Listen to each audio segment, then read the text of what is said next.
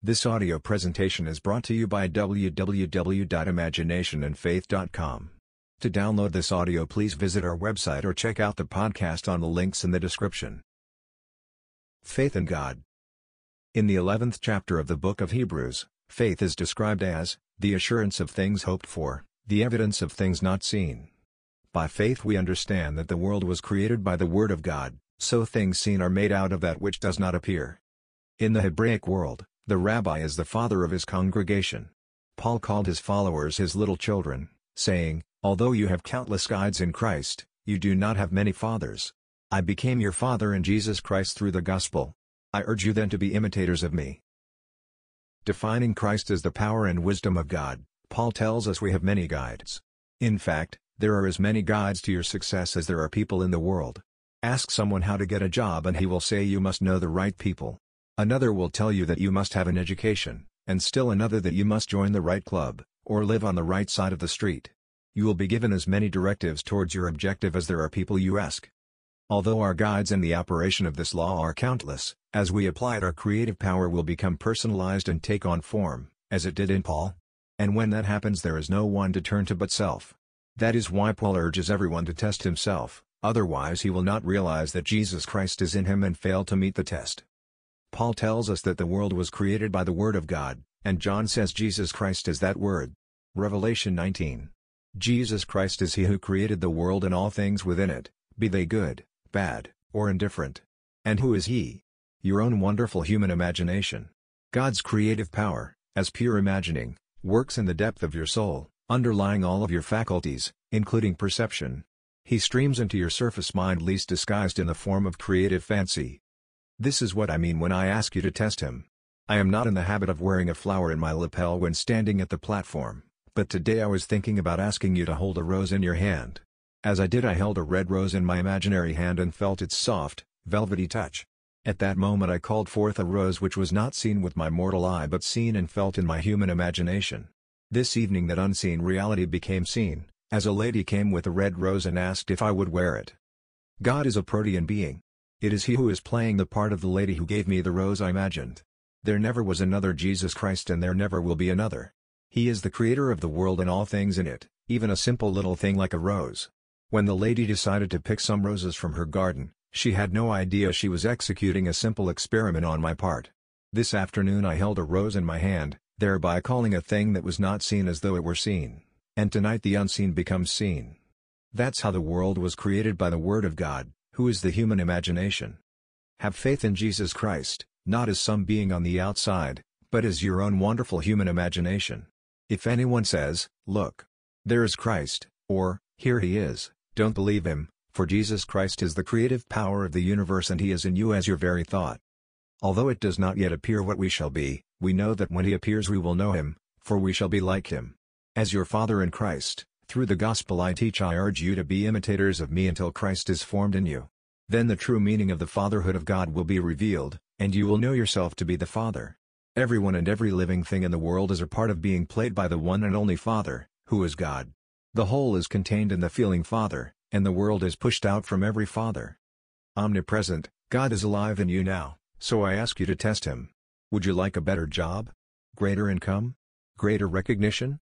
What would you do right now if it were true? Now test God by thinking of a friend. Hear him congratulate you on your good fortune. See his face light up with joy and feel His presence. Do that, and you have performed a magical act, for God has acted and all things are possible to God. You do not have to devise the means necessary to make your imaginal act come to pass. He who thought of the friend and saw the whole thing will build a bridge of incident across which you will move to the fulfillment of that which has been done. That is Christ. Certainly this lady is not in the habit of bringing me flowers and I never wear one on this platform, but I couldn't help but when I saw those lovely roses and heard her say, "I cut these from my garden today. Will you please wear one tonight?" Then she picked out a red one. I had painted that picture vividly in my mind's eye and she played her part perfectly. So I ask you to try using your imagination in this most simple way. Now let me share an experience of a daughter and her mother. The daughter wrote, saying, "While in the silence I heard the crying of a child. It was not the cry of a baby, but of the ages. It was a sound I knew would arouse man from his deep sleep and set him free to eternal joy. I have seen and heard many things in heavenly spheres, but nothing compares to the cry of this heavenly child. Her experience reminds me of Blake's words when he spoke of the daughters of Beulah, saying, "They heard the voice of the child and began to awake from sleep. All things heard the voice of the child and began to awake to life."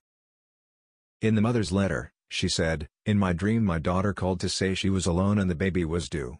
As I entered her apartment I realized it was not my daughter on the bed, but a friend. Then I realized I was holding a newborn child wrapped in a blanket and knew it was mine. The scene changed and I found myself in a hospital. My daughter appeared, saying, 'I have gotten in touch with my father, Neville. He is coming to see me.' Then you and I are standing looking at the child, as he smiled, displaying perfectly formed lower teeth. Looking at me you said, 'Have you forgotten that all the children in my family are born with perfectly formed teeth?' Then you turned and walked away." In the Old Testament, David cried out, "Arise, O Lord, and break the teeth of the wicked." And in the New Testament, those who refused to accept the doctrine of Christ wept and gnashed their teeth as the door opened and the righteous entered the kingdom of heaven. Loving the glamour, the praise, and honors of men, man pays no attention to the invitation to enter the kingdom by applying this principle. Instead, he follows countless guides in Christ by feeling he must meet the right people and live on the right side of the tracks in order to succeed. So when the moment comes and those who abide by the gospel of Christ enter the kingdom, those who chose the countless guides will show their remorse and anguish by gnashing their teeth. When Christ is formed in you, I will no longer be your father. I have introduced you to him and fathered you while your faith is childlike, but when Christ is formed in you, you will know yourself to be the Father. In the world you may think yourself wise in the language of God, but if David does not call you Father in the Spirit, you do not know what you are talking about. You will never know that your human imagination is being formed into the likeness of God the Father until it is revealed in you. When your imagination is completely formed, you are born from above to discover the fatherhood of God. You will see the sacrificial cross that God crucified himself on split from top to bottom as you ascend into the kingdom of heaven. And the Holy Spirit will descend upon you in bodily form as a dove. On that day God the Father will abide with you and all you will feel is love. In the meantime, test Jesus Christ, God's creative power in you as your human imagination. Do you want a better job? More money? Whatever you want, claim it just as simply as I did the rose. Put on the feeling of possession and wear it as though it were true right now. If it is a better job you want, where would you sit if you had it? How would your mate see you? Sit behind that special desk and let your wife, or husband, see you there. Live as though it were true and have faith in Jesus Christ, the creative power and wisdom of God. People have personified this power and hung little icons on the wall. They cross themselves before these little things made by human hands. But God is like pure imagining in us. He works in the very depths of our soul underlying all of our faculties, including perception, and streams into our surface mind least disguised in the form of creative fancy. You can catch God in the act of creating by holding a dozen roses in your arms, smelling them, and feeling their soft, velvety petals. As you fill a lovely crystal vase with water and place the roses in it, observe the stems through the crystal. Look closely and you will even see the water level in the vase. As you do this, God is streaming into your surface mind least disguised in the form of creative fancy.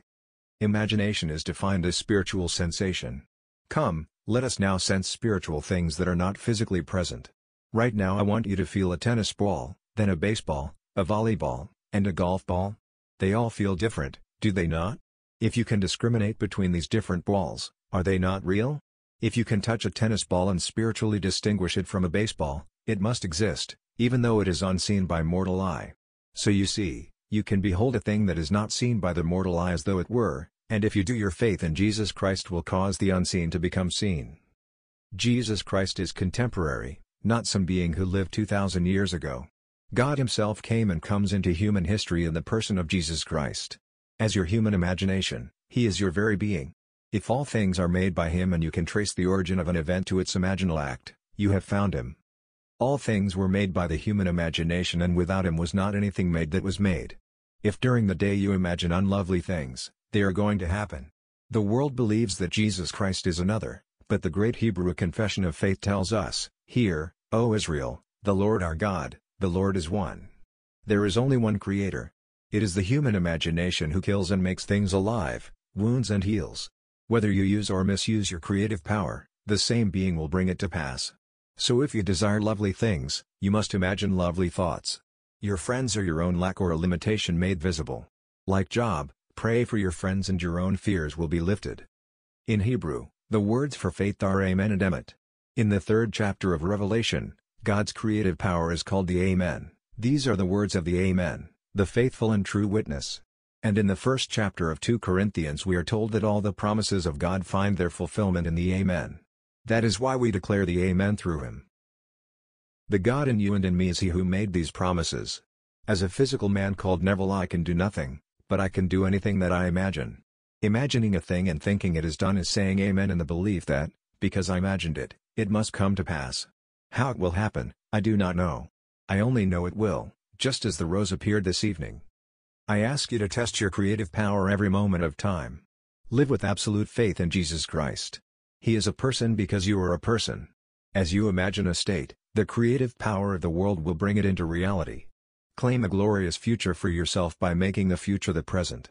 Have your friends congratulate you on your good fortune now, and have faith in Jesus Christ, knowing He is your own wonderful human imagination. Now let us go into the silence.